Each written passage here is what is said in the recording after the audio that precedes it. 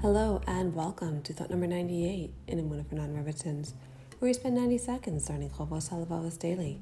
I'm Esther Kurtz, your resident non-Rebbitzin, and let's continue. Yesterday, we spoke about what happens if you put yourself in danger and live. Studying the Chovos Halavavos goes back to his discussion of bitachon and hishtadlus when it comes to working.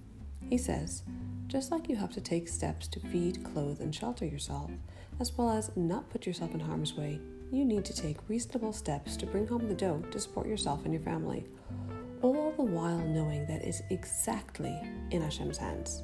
Hard? I know. But he explains himself.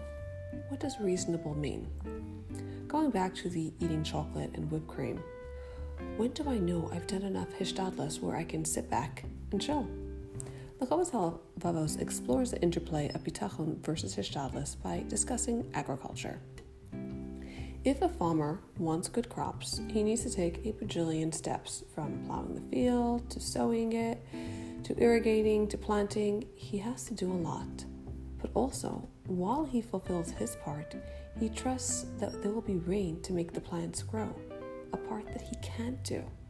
A few sources, like Rabbi Yaakov Emden and Rav Dessler, say that someone who doesn't plow and still expects something to grow, it's not bitachon, it's laziness.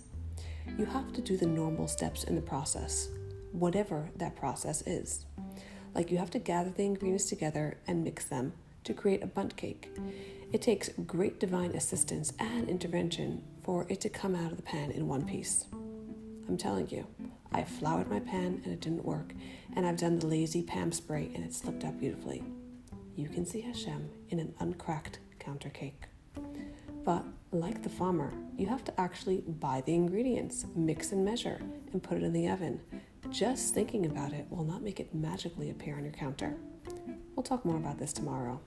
Till then, keep on believing.